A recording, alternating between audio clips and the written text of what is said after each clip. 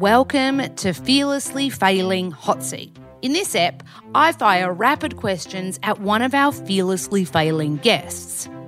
P.S. I'm going to be honest with you, I'm not so good at the rapid part. I get too intrigued by the awesome answers. Now, a new ep is going to drop every Wednesday. So enjoy this shorter style episode of Fearlessly Failing Hot Seat. Hot seat, my friend. First of all, full name. Toby Thomas Puttock. Oh, I like. Good combo. Okay, favourite, I'm going to give, because you are an incredible chef, I'm going to give favourite meal sweet, favourite meal savoury. Favourite meal sweet is going to be chocolate ice cream, for sure. Like handmade? Or Yeah. Proper Italiano. Like chocolate fondant ice cream or something like that. Yeah. Go hard or go home, right? I'm like, filthy sweet tooth. Probably savoury. Do you know, I'm going to say penne with tomato sauce and basil and parmesan cheese and good olive oil. Oh, simple. Simple. Tomato pasta. Oh, yum. Or aglio olio. What's that? Olive oil. Yeah, I got the tattoo right on my hand here. Garlic and oil. Oh, yum. Okay, favourite place. I know you've been all over the world. So favourite nature spot and then favourite city. Favourite city, probably going to be Rome or New York, one or the other. Well done. Yeah. Rome's awesome. I love Rome. Yeah. And Paris is awesome too. Spent lots of time there. Nature spot, I'm going to say probably Zambia. Really? I thought you were going to say a snowboarding spot for sure.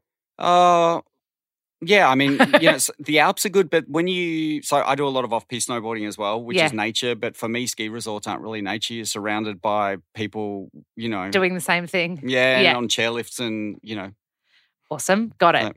Not to digress, but I did Cadrona and I was like, oh my God, I feel like I'm not in New Zealand. I feel like I'm in the Swiss Alps or something. That's pretty cool. It's insane. Okay. So what's the bravest thing you've done? And I know you've done loads. Probably, oh God, that's a on-the-spot question. I know. I don't know. Probably, I don't know, brave or stupid. Probably opening 15 Melbourne was a big thing to do. That was, I guess, brave. Totally brave. I think actually what I'm doing now, although I don't realise it, is brave because I've just gone in balls, Balls to the wall. Yeah. Head first. Yeah. And I've got the mentality at the moment that there's no possibility of this project failing. It's just like we just go into it head first, not aggression, but just, really go hard going for it. Yeah, I love that. Dominate.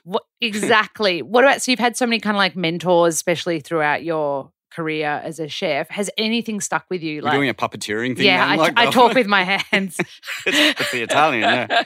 Is there anything that's kind of stuck with you, or a little moment, or do you know what I mean? I know it's hard. Yeah, definitely. So I've had some amazing mentors, and a lot of my friends, whether they know it or not, are also mentors too, and my parents. But Maurice Terzini, heading up Iceberg's restaurant, was my first boss. I remember in my early days always seeing him cleaning and having that attitude that you never move. You always have to stay low and humble and attached to the craft of what you're doing. So never of this, I heard a famous chef said, I've moved beyond filleting fish now. And I was like, you never should move beyond. Yeah. You need to stay humble and attached to every party craft. So I think that was a pretty cool thing. And Rose Gray, who was heading up the River Cafe, was really similar too. Jamie Oliver as well is the same. I've caught that guy. Yeah. When you could just be calling plumbers, he's like, screw that. And he's down on his back fixing dishwashers and probably making it worse, but probably not. It's like I love it, giving it a crack. Yeah. And for anybody that's listening that might want to become a chef, become an author, all these things, is there any kind of advice? Because you've stuck it out, right? And you've done the hard yards. So for someone kind of in the infancy of their career, what would your advice be? Make sure you want to do it for the right reasons. Yeah. I come across a lot of people, and when you start asking questions, they want to do it for reasons that I don't think, in my opinion, will see them succeeding. Yeah.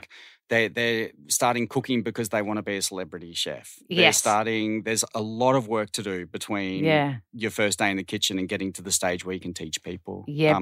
I think to be in your situation where you need to do a lot of hours to warrant people asking you questions and to be able to answer them, truthfully and valuably. I love it. So be really clear about why.